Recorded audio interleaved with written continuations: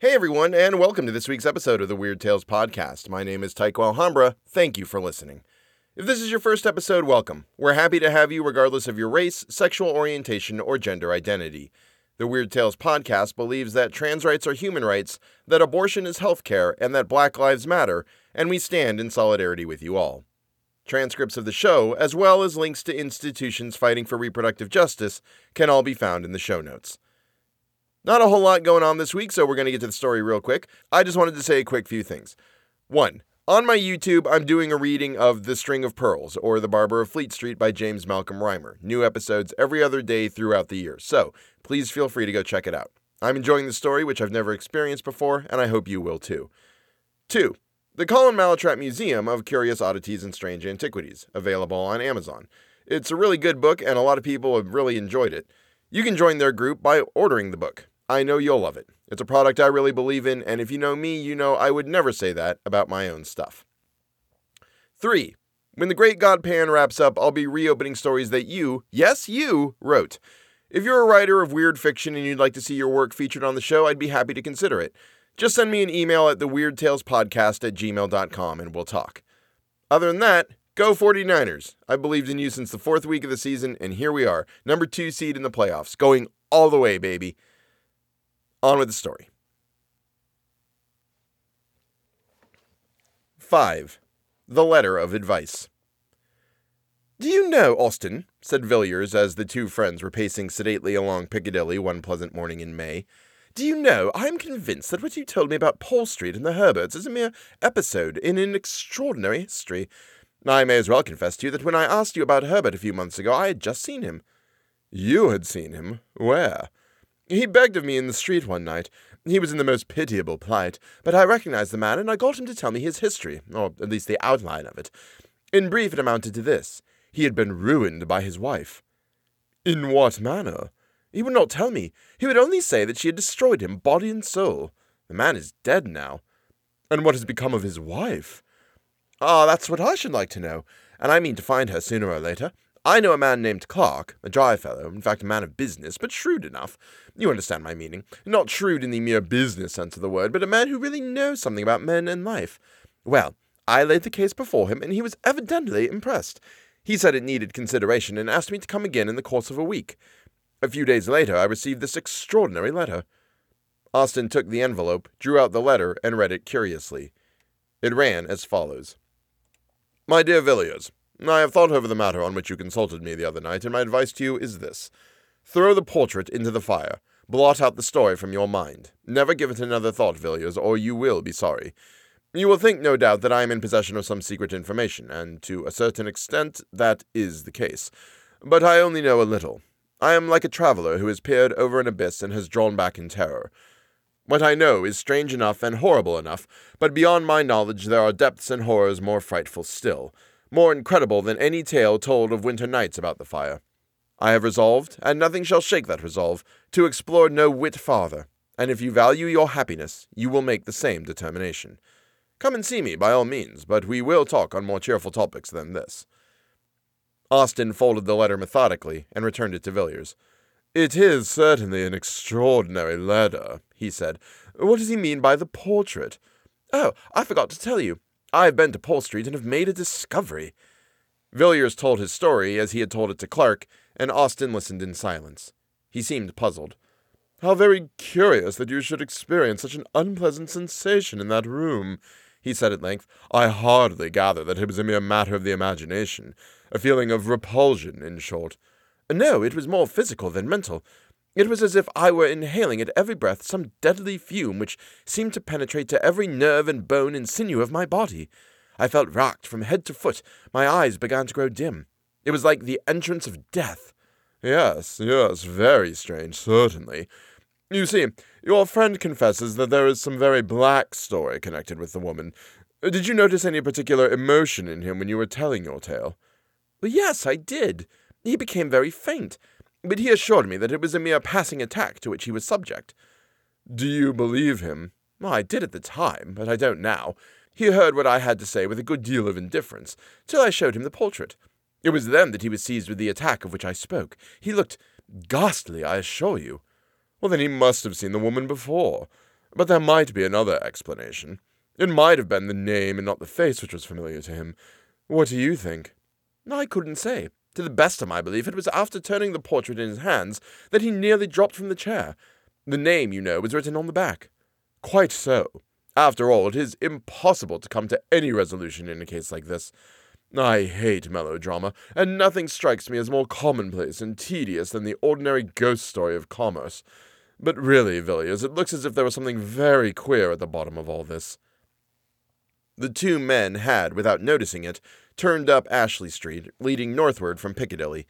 It was a long street, and rather a gloomy one, but here and there a brighter taste had illuminated the dark houses with flowers and gay curtains and a cheerful paint on the doors. Villiers glanced up as Austin stopped speaking and looked at one of these houses. Geraniums, red and white, drooped from every sill, and daffodil-colored curtains were draped back from each window. "It looks cheerful, doesn't it?" he said. "Yes, and the inside is still more cheery. One of the pleasantest houses of the season, so I have heard. I haven't been there myself, but I've met several men who have, and they tell me it's uncommonly jovial." "Whose house is it?" "Mrs. Beaumont's." "And who is she?" "I couldn't tell you. I have heard she comes from South America, but after all, who she is of little consequence. She is a very wealthy woman, there's no doubt of that, and some of the best people have taken her up. I hear she has some wonderful claret, really marvellous wine, which must have cost a fabulous sum. Lord Argentine was telling me about it. He was there last Sunday evening. He assures me he has never tasted such a wine, and Argentine, as you know, is an expert. By the way, that reminds me, she must be an oddish sort of woman, this Mrs. Beaumont. Argentine asked her how old she was, and what do you think she said? About 1,000 years, I believe. Lord Argentine thought she was chaffing him, you know, but when he laughed, she said she was speaking quite seriously, and offered to show him the jar. Of course, he couldn't say anything more after that, but it seems rather antiquated for a beverage, doesn't it?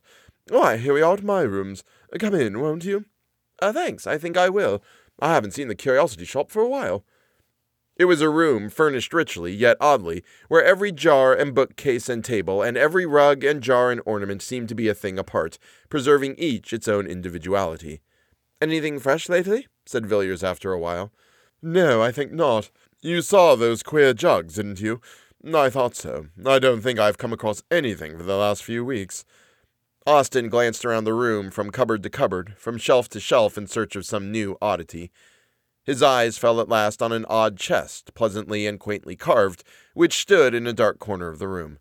"Ah," he said, "I was forgetting. I have got something to show you."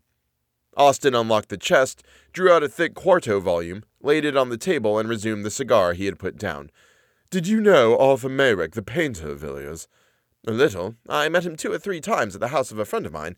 What has become of him? I haven't heard his name mentioned for some time." "He's dead." "You don't say so. Quite young, wasn't he?" "Yes, only 30 when he died." "What did he die of?" "I don't know. He was an intimate friend of mine, and a thoroughly good fellow. He used to come here and talk to me for hours, and he was one of the best talkers I have met.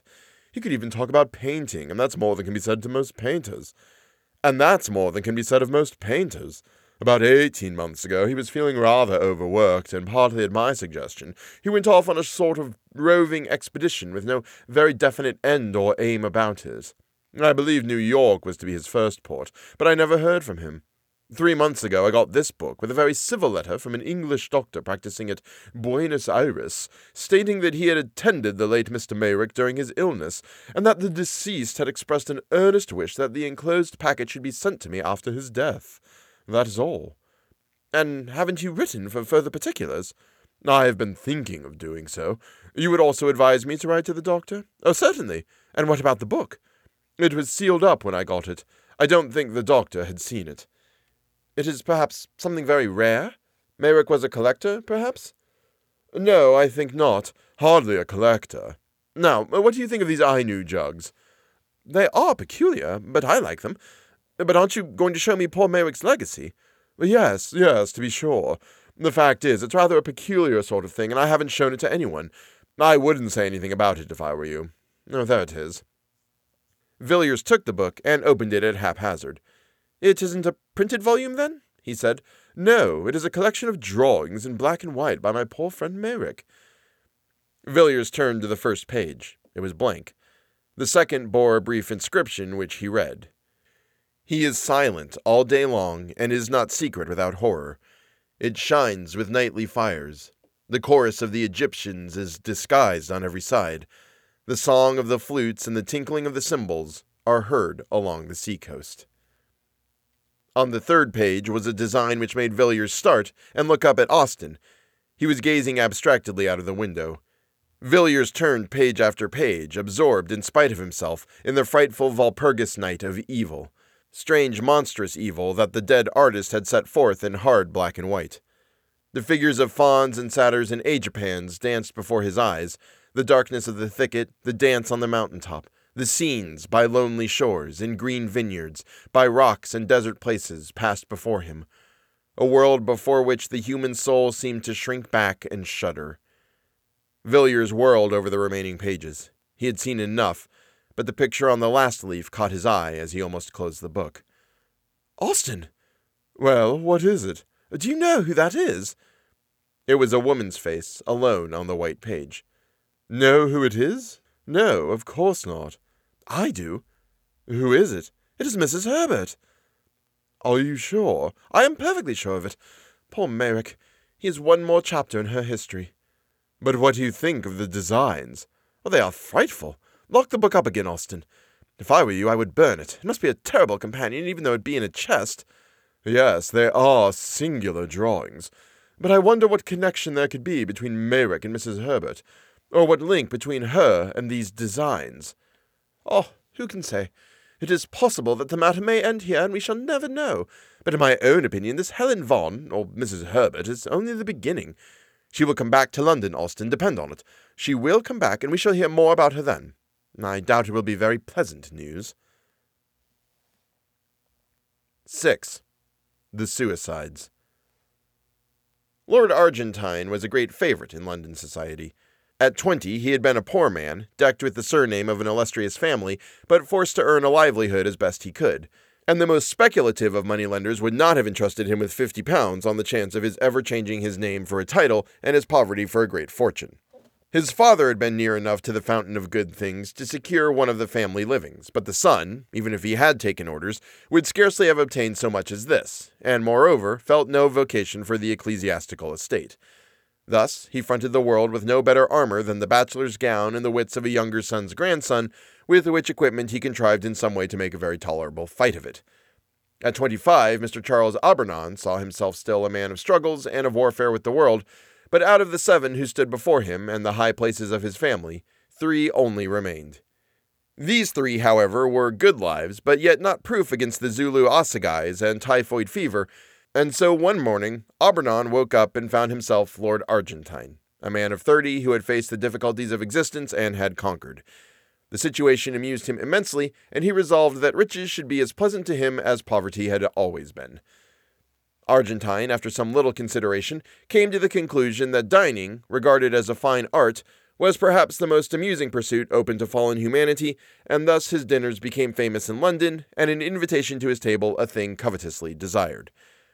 After 10 years of lordship and dinners, Argentine still declined to be jaded, still persisted in enjoying life, and by a kind of infection had become recognized as the cause of joy in others, in short, as the best of company.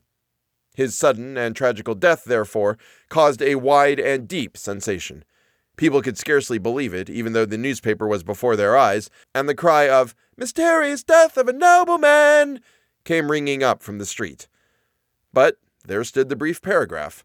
"Lord Argentine was found dead this morning by his valet under distressing circumstances. It is stated that there can be no doubt that his lordship committed suicide, though no motive can be assigned for the act. The deceased nobleman was widely known in society and much liked for his genial manner and sumptuous hospitality. He is succeeded by," etc., etc. By slow degrees, the details came to light, but the case still remained a mystery. The chief witness at the inquest was the deceased's valet, who said that the night before his death, Lord Argentine had dined with a lady of good position, whose name was suppressed in the newspaper reports. At about 11 o'clock, Lord Argentine had returned, and informed his man that he should not require his services till the next morning. A little later, the valet had occasion to cross the hall, and was somewhat astonished to see his master quietly letting himself out at the front door. He had taken off his evening clothes and was dressed in a Norfolk coat and knickerbockers, and wore a low brown hat. The valet had no reason to suppose that Lord Argentine had seen him, and though his master rarely kept late hours, thought little of the occurrence till the next morning, when he knocked at the bedroom door at 8:45 as usual. He received no answer, and after knocking 2 or 3 times, entered the room, and saw Lord Argentine's body leaning forward at an angle from the bottom of the bed. He found that his master had tied a cord securely to one of the short bedposts, and after making a running noose and slipping it round his neck, the unfortunate man must have resolutely fallen forward to die by slow strangulation. He was dressed in the light suit in which the valet had seen him go out, and the doctor who was summoned pronounced that life had been extinct for more than 4 hours. All papers, letters, and so forth seemed in perfect order, and nothing was discovered which pointed in the most remote way to any scandal either great or small. Here the evidence ended. Nothing more could be discovered. Several persons had been present at the dinner party at which Lord Argentine had assisted, and to all these he seemed in his usual genial spirits. The valet indeed said he thought his master appeared a little excited when he came home, but confessed that the alteration in his manner was very slight, hardly noticeable indeed. It seemed hopeless to seek for any clue, and the suggestion that Lord Argentine had been suddenly attacked by acute suicidal mania was generally accepted. It was otherwise, however, when within 3 weeks 3 more gentlemen, one of them a nobleman and 2 others men of good position and ample means, perished miserably in the almost precisely the same manner. Lord Swanley was found one morning in his dressing-room hanging from a peg affixed to the wall, and Mr. Collier Stewart and Mr. Harries had chosen to die as Lord Argentine. There was no explanation in either case. A few bald facts, a living man in the evening, and a body with a black swollen face in the morning. The police had been forced to confess themselves powerless to arrest or to explain the sordid murders of Whitechapel, but before the horrible suicides of Piccadilly and Mayfair they were dumbfoundered, for not even the mere ferocity which did duty as an explanation of the crimes of the East End could be of service in the West. Each of these men, who had resolved to die a tortured, shameful death, was rich, prosperous, and to all appearances in love with the world, and not the acutest research should ferret out any shadow of a lurking motive in either case. There was a horror in the air, and men looked at one another's faces when they met, each wondering whether the other was to be the victim of the 5th nameless tragedy. Journalists sought in vain for their scrapbooks for materials whereof to concoct reminiscent articles, and the morning paper was unfolded in many a house with a feeling of awe.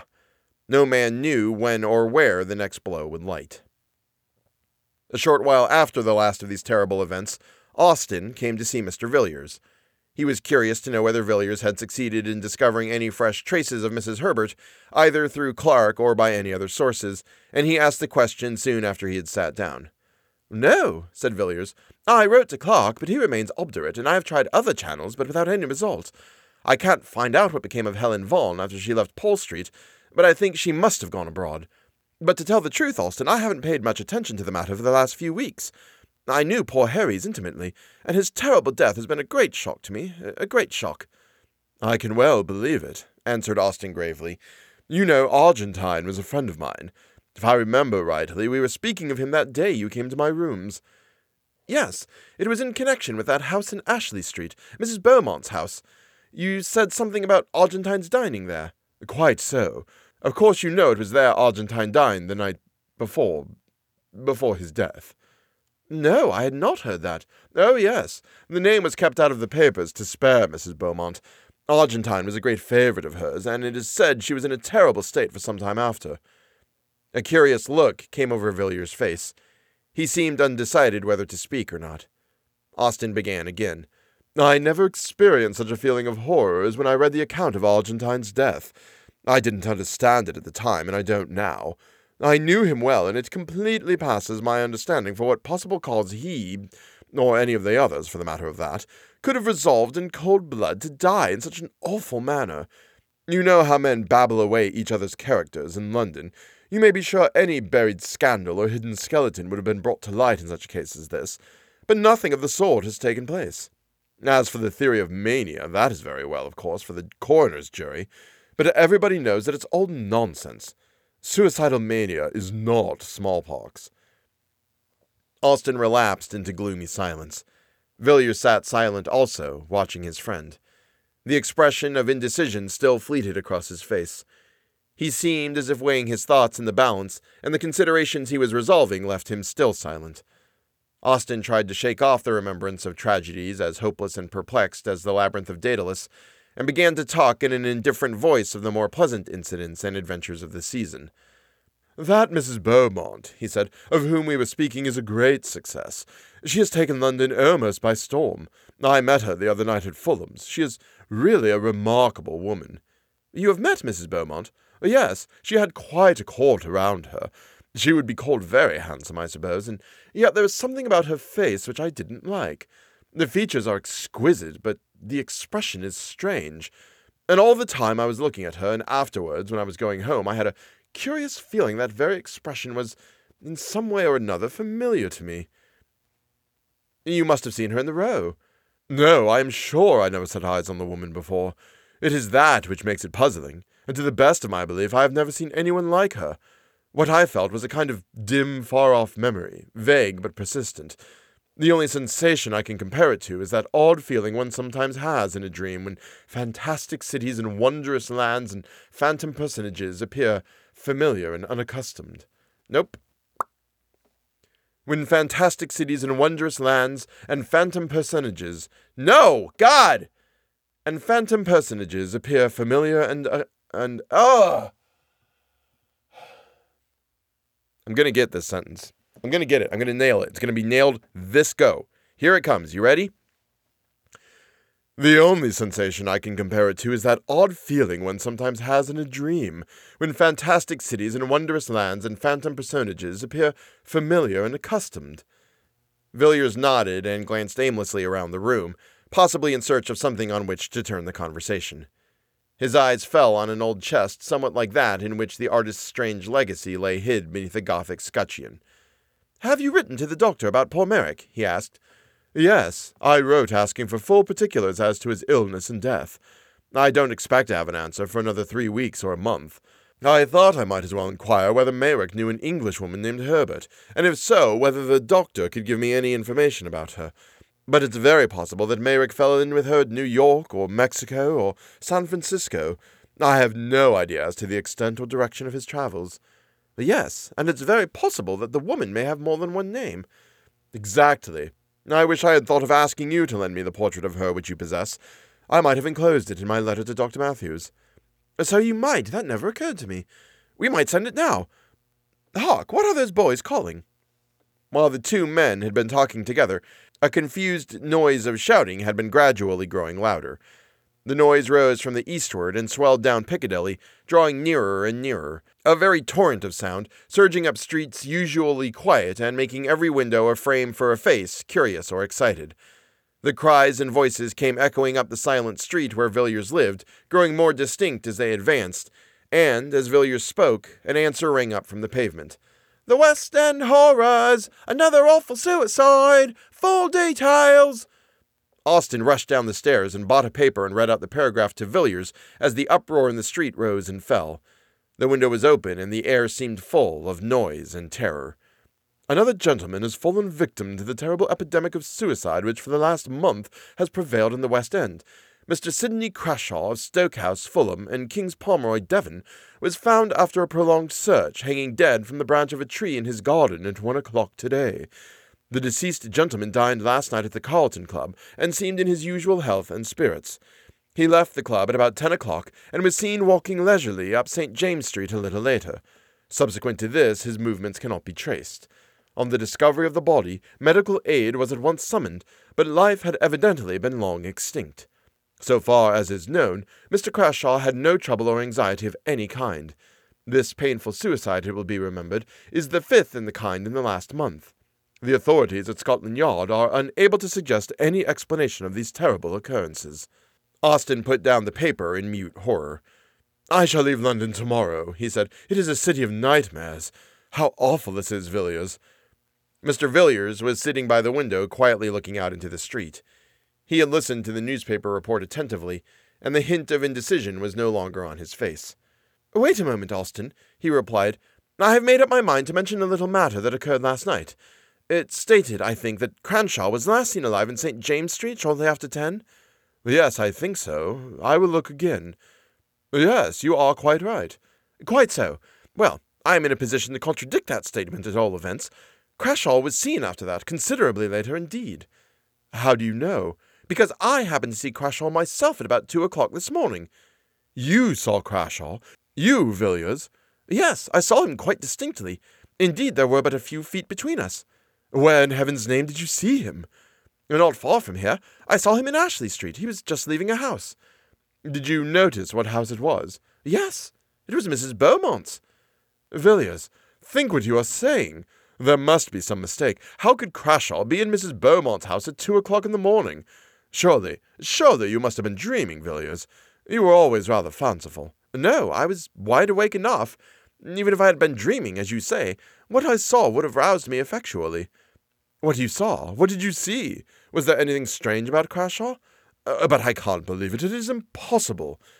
Well, if you like, I will tell you what I saw, or if you please, what I think I saw, and you can judge for yourself. Very good, Villiers. The noise and clamor of the street had died away, though now and then the sound of shouting still came from the distance, and the dull, leaden silence seemed like the quiet after an earthquake or a storm. Villiers turned from the window and began speaking. I was at a house near Regent's Park last night, and when I came away, the fancy took me to walk home instead of taking a hansom. It was a clear, pleasant night enough, and after a few minutes, I had the street pretty much to myself. It's a curious thing, Austen, to be alone in London at night. The gas lamp stretching away in perspective, and the dead silence, and then perhaps the rush and clatter of a hansom on the stones, and the fire starting up under the horses' hoofs. I walked along pretty briskly, for I was feeling a little tired of being out in the night, and as the clocks were striking 2, I turned down Ashley Street, which you know is on my way. It was quieter than ever there, and the lamps were fewer. Altogether it looked as dark and gloomy as a forest in winter. I had done about half the length of the street when I heard a door closed very softly, and naturally I looked up to see who was abroad like myself at such an hour.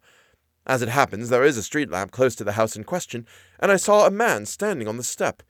He had just shut the door, and his face was towards me, and I recognized Crashaw directly. I never knew him to speak to, but I had often seen him, and am positive that I was not mistaken in my man. I looked into his face for a moment, and then, I will confess the truth, I set off at a good run, and kept it up till I was within my own door. Why? Because it made my blood run cold to see that man's face. I could never have supposed that such an infernal medley of passions could have glared out of any human eyes. I almost fainted as I looked. I knew I had looked into the eyes of a lost soul, Austen. The man's outward form remained, but all hell was within it. Furious lust and hate that was like fire, and the loss of all hope and horror that seemed to shriek aloud to the night, though his teeth were shut, and the outer blackness of despair. I am sure that he did not see me. He saw nothing that you or I can see, but what he saw I hope we never shall. I do not know when he died, I suppose in an hour, or perhaps 2, but when I passed down Ashley Street and heard the closing door, that man no longer belonged to this world. It was a devil's face I looked upon. There was an interval of silence in the room when Villiers ceased speaking. The light was failing, and all the tumult of an hour ago was quite hushed. Austen had bent his head at the close of the story, and his hand covered his eyes. "What can it mean?" he said at length. "Who knows, Austen, who knows? It's a black business, but I think we had better keep it to ourselves for the present at any rate. I will see if I cannot learn anything about that house through private channels of information, and if I do light upon anything, I will let you know." And that is the end of Part 3. The exciting conclusion next week. Same bat time, same bat channel. Kids, ask your parents. If you enjoy the show and want to help support it, please feel free to support me on Patreon. Patreon.com/TheWeirdTalesPodcast. There's a bonus reading going over there, as well as at the $5 and higher level. That's a lot of content I'm putting out. Plus, I'm recording a weird fiction audiobook on top of that, plus recording my own collection for an audiobook production, plus writing the last couple of stories for a new collection available later this year. Very exciting times all around. Thank you so much to Mei Lin, Andrew Buchanan, Samantha Hickey, and Marco Van Putten for your support. Please, please, please go and get vaccinated for anything and everything you're eligible for. If you see a racist out and about and doing a racism, or anyone espousing the views of the National Socialist Party, or just in general oppressing anyone for any reason whatsoever, kick him in the fork. And always remember that the most important step a person can take is always the next one. Thank you so much for listening, and I'll see you next week.